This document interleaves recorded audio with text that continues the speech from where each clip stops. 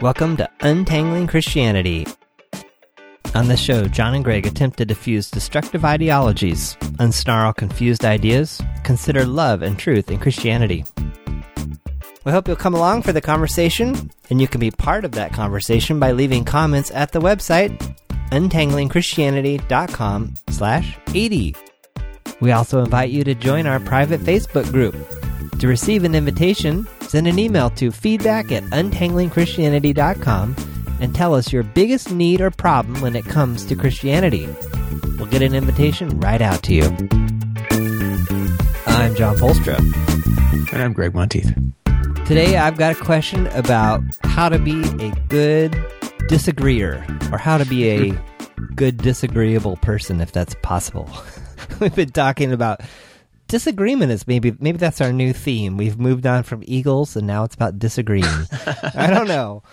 But I had a situation, this is really kind of funny, because I was at a birthday party and some people, just a small group of people, all know each other really well, sitting around talking about different things. And one thing led to another, and one person was making a comment about something about how, you know, after we die, that something happens to us or happens to our souls, and it was interesting to watch the conversation unfold. A few other people kind of piled on to kind of support that idea, and were really resonating, and then kind of there were a few, you know, courtesy nods, and I may have even given the courtesy nod myself. But as I was sitting there, I was having this moment, almost like Evan described in the Facebook group, of being in a conversation and thinking about having recently read Surprised by Hope by N.T. Wright, and thinking, I don't think this is quite right, but, you know, I can't like spend 15 minutes explaining everything that I've just been reading in this book. And I had the same sensation in this conversation of,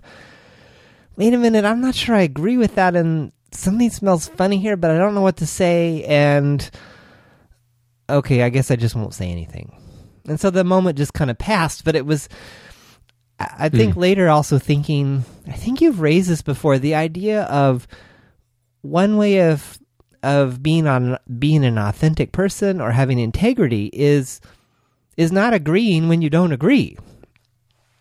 And so then I had another situation come, and then so guess where I want to go with this is, what do you envision as a constructive way of disagreeing with other people without being negative Ned or cynical Sally? You know, it's just like, oh, there's John again, always just saying, how do you really know that's true, or something like that. So the other situation I had, which is similar to some of our other recent conversations, was someone describing a series of events that they had kind of over their life, and reflecting that, you know, maybe they had been having these experiences with these different people because God had placed these people in their lives so that they could learn certain things, which I think is a very familiar thing that I've heard in Christianity. And that made me uncomfortable too, because I just thought, I'm really not sure God does that. And maybe that's one possibility, but maybe the other possibility is it's time to, like, not spend time with those people. Like, maybe maybe it's just not a good situation. So, yeah, I guess to bring that all full circle, what is your experience of situations like that where maybe you have been able to be disagreeable in a way that doesn't bring the conversation to a grinding halt, or, again, where you're just kind of come across as that cynical, questioning, intellectual guy that just wants everyone to be able to prove everything? If that's not the longest intro, I don't know what is. But that's my question of the day. I like your intros. You give a lot of detail, so it's always easier to work with, I think. I would say that the situations are rare where I'm able to take engage in a conversation with somebody about a subject that they have, a certain view on. How strongly they hold it could vary, but where we are actually able to progress any distance down, the road of getting to sort of understand each other better. Most of those experiences that I've had recently have been at L'Abri, because L'Abri is a place that's sort of oriented around that. People go there for that, or if you just show up there, you realize that this is a huge part, maybe the central part of what this place is about. So you don't stay too long if it's not something you are willing to participate in. Well, the kind of the underlining almost rules of engagement at L'Abri is disagreement, or there's a lot of room for disagreement. Yeah, I think so. Which I think is a great first observation that I hadn't. Yeah, as I'm thinking about these situations, and as I think about most of the church environments I've been in, there's almost an implicit understanding that we do not disagree, and that not that you can't question, but almost that you can't question. Which maybe is why in the first situation I described, there was no sense of, like, it would have kind of been culturally impolite. Yeah. To say, not so sure about that. Yeah. Well, I guess that's it too. Like when you're in it's funny because certain situations are almost designed for this kind of chit chat, but it's odd when chit chat, which could be about the weather or sports or current events, when it sort of moves to topics that are very important, or that many people would think are quite important or debatable, and yet there's absolutely no assumption that the conversation will deepen or lengthen. It's always been a strange thing to me. Like how can we talk about, I don't know, religious beliefs or some of these big questions, and yet it's kind of dropped in casually in conversation, and it's supposed to be just another part of, like, as important as the weather almost. And unless we're talking tsunamis and, hurricanes, it's usually not as important as the weather. So that's a strange one. Yeah, I think too, I mean, the whole idea of being disagreeable, my goal, if I guess enter into a conversation like that, I would first of all, ask myself, well, what's going on here?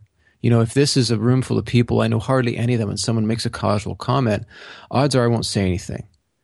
Because for me, I'm always asking myself, is this a discussion I want to have? Or is this not so much a battle I want to fight, but is this an engagement that I want to take on? Do I want to take on this engagement? And then if and when I do, typically what I'm trying to do is understand the other person's point of view, and then raise just a couple of points.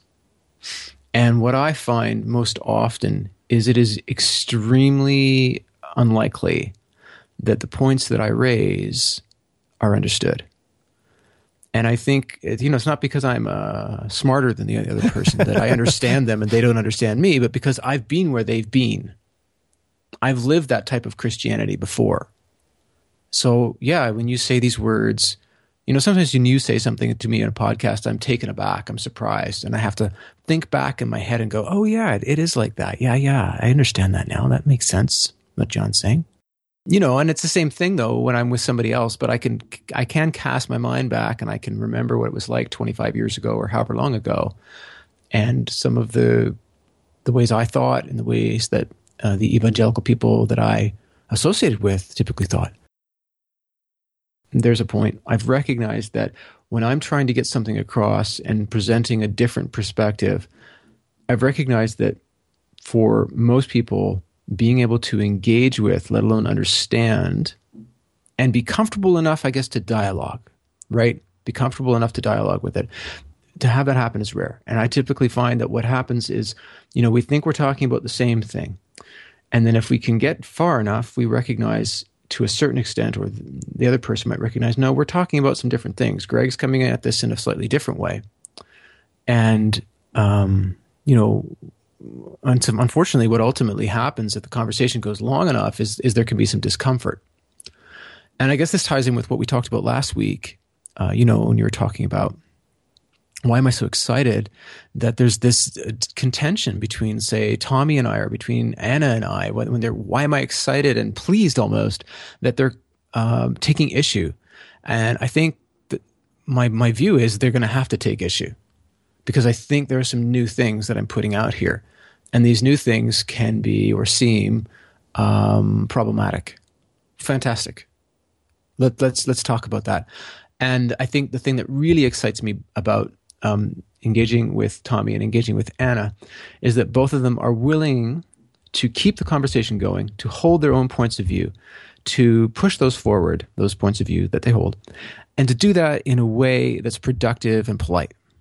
I couldn't ask for more. Like, that's just A+ on my list. It's unbelievable. Because what happens for me most often is that people will shy away. They'll begin to see that there's some, differences, that I hold a different perspective. They may become fearful. Which may make them shy away, which may make them reactionary, which may, lead into down a whole bunch of side routes. And so we get sidetracked and mired. We don't really get anywhere. So do you think there's a place for the courtesy nod, or what? Or here, I'll make it really practical. So if you're in a situation where someone is espousing something that either you're not sure about, say, okay, for the sake of example, let's say that you know them very well. So in the two situations I described, I know all the people involved in both situations very well. Mm-hmm. Years. So how do you handle situations like that then when someone says something that you think is off, or you're pretty sure, like, I just don't agree. So like this example of God, it just seems that God is just putting all these people in my life to teach me, this particular, how to deal with this particularly negative trait of all these people that have come through my life. And I'm just like, no, maybe it's time, like, not to spend time with those people, as opposed to. Yeah. So what? How do you handle those situations? Again, if it's a one-on-one, I'll tell them what I think. And I guess it depends too. Like, are they dropping comments? Are we on a walk or a hike or something, and a comment gets dropped? And then, I guess I'm asking myself, first of all, what are they asking? What type of engagement are they looking for from me? So even if somebody doesn't know me at all and they ask me point blank what I think, I will give them at least some of my thought. I've always been reticent to pull out a lot of what I think on a subject, because typically what I'm doing is I'm saying I'm agreeing to my half of a dialogue, and they may not know that they're inviting me to that. They may think they're inviting me to comment. Well, it's really hard to comment if the majority of my comment, like the majority of an iceberg, is below or in some ways hidden from their sort of common experience and common understanding of, I don't know, what it is to be a Christian, or how Christians interact with the world, or what it means to read the Bible as a Christian, and how, we understand life based on the Bible, or all these other inputs. So if I know that my ideas are going to be new to them, I'm still reluctant to talk to them and give them very much. If I give them some, typically I would just sort of offer a little bit. And if they seem engaged and interested, I'll offer them more. If I give them a little bit, and I know that if I were in their shoes, I would find that dissatisfying, but they walk away, or they sort of say, oh, okay, thanks a lot, then I don't push the point. Because what they really wanted to do is, well, I'm not really sure, but they weren't looking for a conversation. Right? They were looking just to have, I don't know, exchange a comment or something. But if it's a person I know really, really well, I mean, I can think of a couple instances where a couple of people, I can give you two examples. I won't name names, but people that I know well. And in both cases, I'm surprised by some of the things they think. And on the one hand, in one case where it's some surprise, that I experience, to know what they think on certain regards, I will bring out some of my points if we get into a discussion. If they just drop a comment here or there, I don't feel like I need to kind of say anything back to them. With another friend that I can think of that I haven't seen in a very, very long time, but I'm not simply surprised, but I'm deeply, deeply saddened by some of the choices that this person has made, and they have had a very, very tough time. So I don't in any way, think that they've just kind of made intellectual choices and kind of thought, oh, this is the best way to go. I think life has impacted them, and for many, many reasons, they have made some choices. But I'm terribly dismayed by some of these choices. I have angst over this. And I think if I were to be in that friend's presence again, I would want to really understand the full scope. I'd want to sit down with that person and spend as much time as I could, not talking about why they think what they think, but asking them about their life and asking them about, what's going on and where are you at, and, how are you paying your bills these days, and how are you making ends meet, and what does that all look like for you?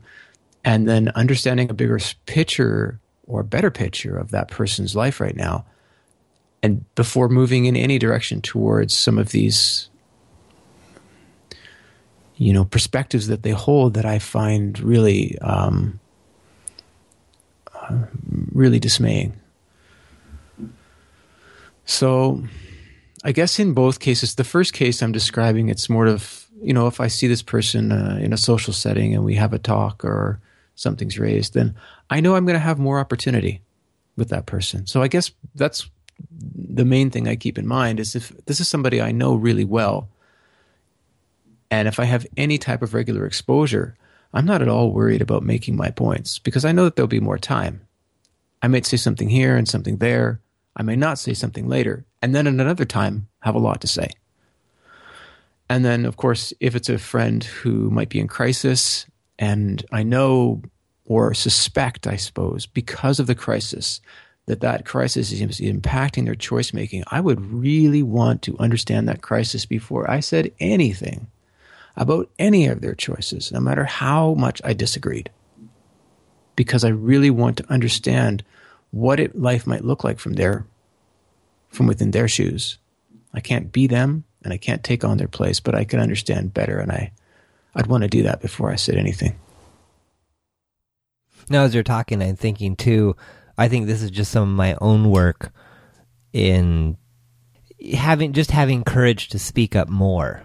So just in any personal situations, work situations where my past tendency would be, well, just kind of stay underneath the radar here for various reasons. But yeah, some of this conversation could just be me just needing to, in those real life situations, because I was thinking to myself as I was kind of thinking this over and thinking, maybe this would be something good to talk about today. I thought, well, we're totally disagreeable on this podcast. I thought, but that's easy because it's a book. It's something that's written. It's not a real time interaction with someone. It's material that you can look at and you can reflect and then respond to. And I think I'm more of a processor than I am like split second in the moment. Oh, here's exactly what's going on. Here's what I think. Let's take this in a different direction. And some of this probably just comes into practice, practice and failing, having some awkward moments of, oh, maybe that wasn't such a great opportunity to say what I was thinking or feeling. Yeah.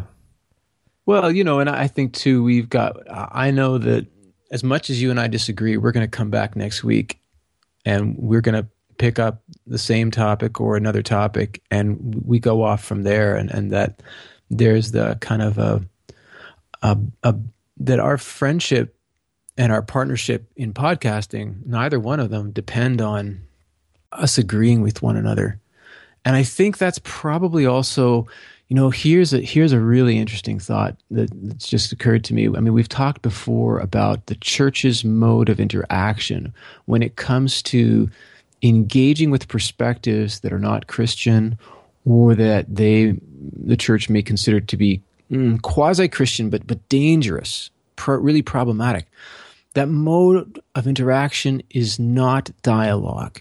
It is dispute. And you see that all the way through some of the scholars and theologians that I really respect. I really like their work. But I can read in their articles and in their chapters this orientation towards dispute, some of them just saying it just outright. And I think that is an egregious problem. That is a huge error. that is the wrong way to go. And I think as a result of this being the norm in churches, no wonder if you're in a casual conversation and someone contradicts you, or at least throws up a question mark, a big one maybe, and you're there as the speaker who's being questioned or contradicted, saying, I can't think of any way in which what this person is saying could be biblically sound or could be orthodox. Well, then you're in a position that's really awkward, because you know what? You've been trained to dispute with this person, to debate with them. You haven't been trained to listen to what they have to say. Because it's almost like there's a filter that's a binary filter. And, it takes so much data, and then, okay, I've got the data. I know that this person is either basically saying what I'm saying, they have a slightly different perspective on the matter, or they may be coming from a different denominational perspective on the matter, or they are not holding a perspective that I would consider biblical. And they're saying that this is the way God works, or this is the way Christianity should be. And so I have an obligation to dispute with them. And that is a really tough situation. And I think that is one of the reasons why it's almost like there's two sets of rules. Because you'd never see that if somebody was talking like that about, I don't know, if you're having a discussion about urban planning or something like that, where you put stoplights or how you calm traffic in the city center. I'm sure people can get heated about that. But a heated dialogue is still different than a dispute. Because a heated dialogue is still interested in advancing the matter towards its best end. A dispute already understands what the best end is. You already know what's right. The point of the interaction is not to find out what's right. It's to prove it or have your opponent back down. And that simply is not Christian. So where do you get that? Is that from your mediation training, or? Which one? Not believing that it's not Christian? No. The distinction between dispute and dialogue. I don't know. It could be from that, but also, a lot of what I did with my graduate research was on this whole question of, at a high level, sort of religious dialogue. Like, what does it mean to listen? What's involved in listening? And so one of the key factors in determining whether I'm listening or whether I'm waiting patiently to shoot back. And this is this distinction about critical listening. I think so few Christians I have ever met are able to do this. And of course, yes, in mediation. So as a trained family mediator and as an accredited family mediator, I have to be able to listen well. Listening what for? To understand. And I'm sort of there in the middle, right? As a mediator, I'm trying to make sure party A is hearing party B, that party B is hearing party A, and they're both expressing themselves honestly but gently. That's what I'm aiming for. And through that process, through understanding what's really at stake and important for each party in this matter, to move forward towards resolution. So there is a big piece of functionally what mediation looks like, or good negotiation, if you like. But I think also that this whole religious dialogue piece about listening is really being aware that what I'm trying to do, if I'm listening, how I'll know, in other words, that I am listening, is that if I'm looking for the best parts of what the other person is saying, and I'm looking to strengthen them, I'm looking to bring out the truest and best and fullest of the other person's perspective. And I'm doing that because we are on a joint venture for truth. I may think in certain areas that I've got a lot more and much better sense of truth than this person that I'm talking with. But I hope that I never make the mistake of thinking I've got it all, because then I'm thinking that I'm God. And that is the number one no-no when it comes to being in relationship with God. We're in relationship, but keep in mind, you're different than I am. I'm different than you are. Because if you start mixing that up, you're going to make a whole lot of mistakes. So no, I don't know the truth. I've got some of it, but I don't have that certainty. So let's make it practical. Let's make this really practical. So we often talk about how, there isn't room in Christian environments for dialogue, or that You're saying, people, the ability to listen is rare. What are 3 ways that we can be better listeners in the coming week? That is practical. Well, I mean, I think I would first of all consider this idea that, I love this, John. I love this. Because as I was beginning to answer, I was realizing John's asking me a practical question, but I'm going to go to theory. I was like, wait, I think he's going to theory. I was like, I don't know. And here's the deal. I can tell you practical ins and outs, but until we've got a sense not only of where I'm coming from, my theory, but where I think a lot of, say, people who might need this skill, where a lot of evangelicals, and it's not just Christians who need this, bear in mind, but I mean, our audience is we're targeting mostly Christians and people who are interested in Christianity, likely particularly from an evangelical perspective. Or disenfranchised. Well, yeah. I'll put myself in the disenfranchised category. Sure. True enough. Yeah. That's a good point. So are you saying then that before you give 3 tips of the day, we need more context, or where? Pretty much, yeah. Yeah, I think so. And that's not dodging the question. Well, no, I think it's answering the question the right way. So if I was to say, I think you need to think about what it means to bring out the real strength in your opponent's perspective. You might, and then we're back to this idea of, well, I'm talking to an atheist. What do you mean the real strength in their perspective? There is no strength in their perspective. They're an atheist. Well, okay, we've got a practical issue, but it's got theoretical underpinnings, and the only way we're going to get any movement on the practical level is if we begin working on the theoretical. So one way to work on that theoretical is for me to say, hey, listen, you know what? I've got a lot of associations with atheists. I hold a lot in common. Particularly when my friends, for example, come to me and say, that Jesus, I'm not, no, that Jesus is, that's a bunch of crap. That's ridiculous. It's stupid. It's terrible. It's a way of, oppressing people. And my first question is, well, which Jesus is that? Which God are we talking about?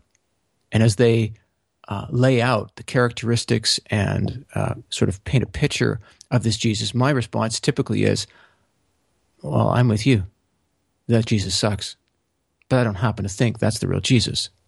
So this idea that I can be associated with and have a level of agreement with anyone that I'm speaking with, depending on their perspective, even if it's just their perspective as a human being, as 2 human beings together. So that's a theoretical understanding that has huge practical implications. So when I say, hey, part of listening better is taking their perspective seriously and bringing out its real strength, then that means that it doesn't matter who you're talking to. You don't have a right in the case of an atheist to say, oh, well, they're an atheist, so clearly that doesn't apply here. No, it does. And the other point is to think about, what are you doing when you're listening?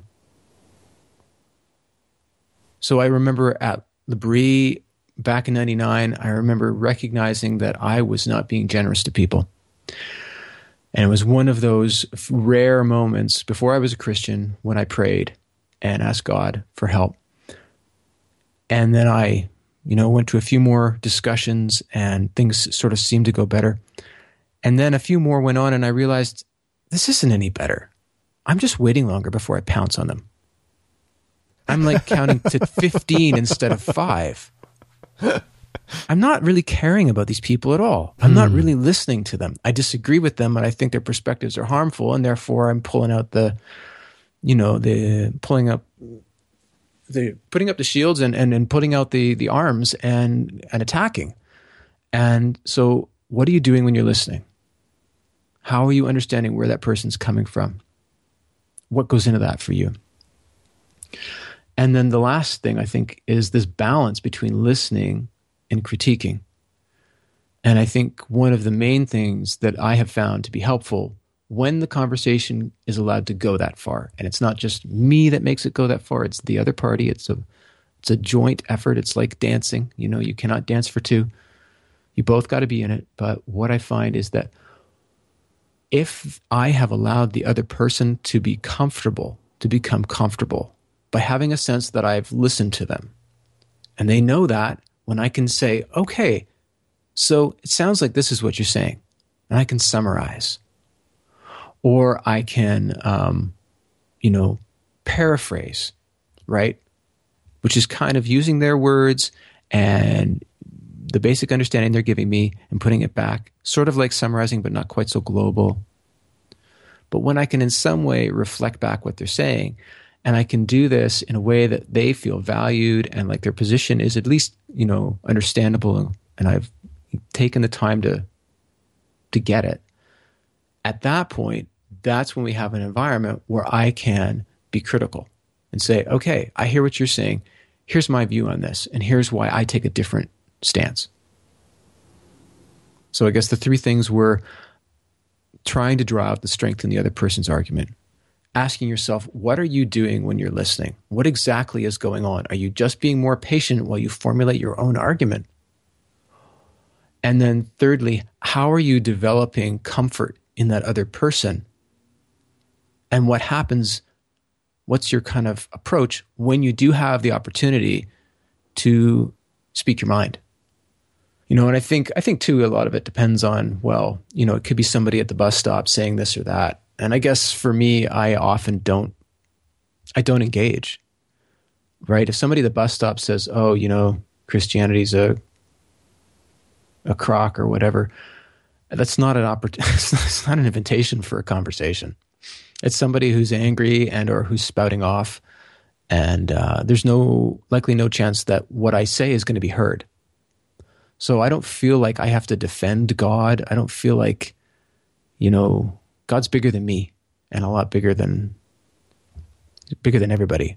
And my goal is to bring understanding. But if that person's not in a place, clearly, like that I can recognize is not in a place where they're oriented towards understanding, then I think it's actually invasive for me to try to carry on a conversation with them.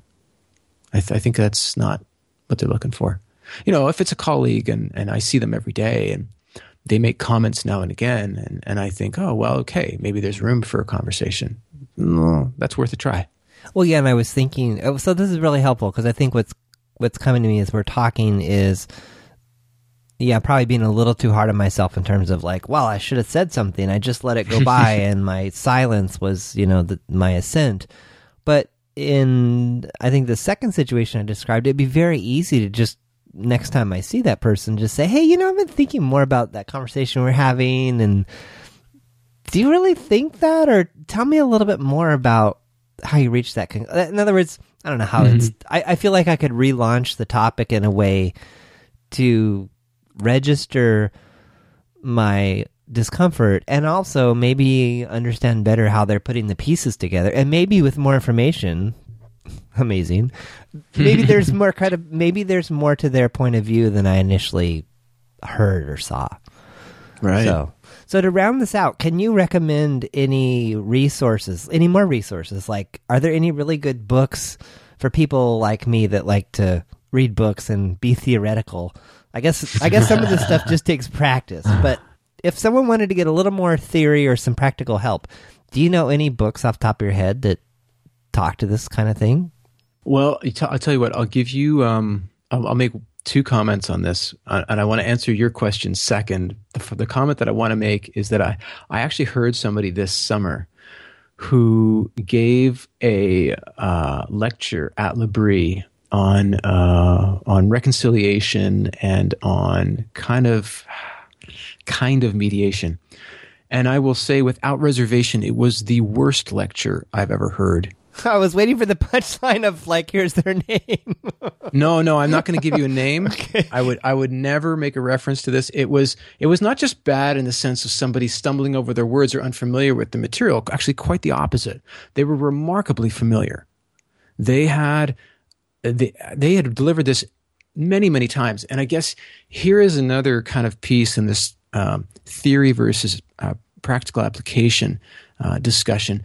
This person was giving a lecture mostly on how to do it, mostly on, practically speaking, what does it look like to reconcile, but was basing it all on their reading of certain theologians, some people that I know and I've read and I like, But it was amazing to me, having done all the practical work that's required to be, certified as a mediator. Some of the things they were saying were just downright ludicrous. They just wouldn't work. And as this person began to give a few examples, I was wincing in the background, just thinking, oh my gosh, I'm so glad that I'm not going to do that, because that would really be devaluing and really damaging to someone in that position of, being in a volatile state, contentious situation with somebody else and being responded to or treated that way. So I would just say, for those who are really looking to make inroads, I would really suggest, and here again, this may seem strange to some, being very practical about it. And I could give you some books that are going to give you some techniques, but the most essential thing that I had that really helped me was going through these courses. I don't know how many hours of courses I took, 300 hours, or you don't have to do that many to get your certification here in Canada, but I took some extras. Yeah, but a lot of these were, I was actually given a scenario, had to work it out in role play with somebody else. Don't fool yourself. Role plays can be extremely tricky. Yes, and helpful, and amazingly helpful. Oh yeah, but I'm there being videotaped, being watched by my whole class, and being commented on by two professionals. Now that was that was an education, right? And they were gentle, and they were, very kind, and nobody got shot down. But I've got, however many CDs of myself doing this over time, and then, practicing. Now I'm at a professional level, right? Hopefully I can be a very good facilitator of conversation. But I would say that in any situation, if you want to look up, say, active listening, and you want to look up some of the tools that relate to mediation, mediation strategies, let's say. And here again, we're not talking global mediation. We're not talking, mediating between Israel and Palestine. We're talking about neighborhood stuff, one-to-one, face-to-face sort of stuff. I'll get some links, and I'm breaking open some of the books. As you know, I'm moving into my my new office space, and so I'm going to finally open some of these boxes and pull out my mediation books. So I promise I'll have some. I would just say here, and take it from me as somebody who really values theory, that theory is super, super important. But I was listening to this guy, and I know without a shadow of a doubt, he was telling me the truth when he said, this is what I do and this is how I do it. And everything I've learned taught against that, what he was saying. And the implications of doing it the way he was doing it made me cringe. So I would just say, we really want to be, particularly, as Christians, we want to be loving ourselves, loving our neighbors, and loving God in the process. And we need to be careful. Some of this stuff is kind of tricky. So what you're saying there is this person was presenting the theory of how to do good reconciliation or good reconciling, and you're saying that theory needs to be balanced with the practical, which is how's that really going to work out, and does that really make sense, and does it square with all these other things?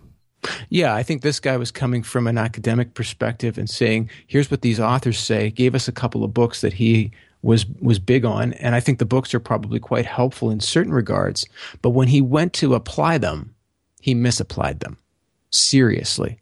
But I don't think that, because he was on his own, or because he was working with, or in the kind of in the company of others who were not themselves trained practitioners, he had no one on a practical level to model himself on. So he did things the best way he thought they should be done.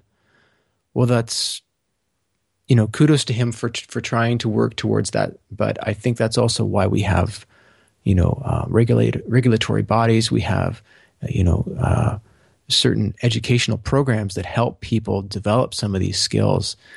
And if I guess this is the other thing too, that I would come back, with the previous discussion with Tommy, because if what you're saying in theory has no teeth in practice, if it doesn't work and has no traction, then what's it worth?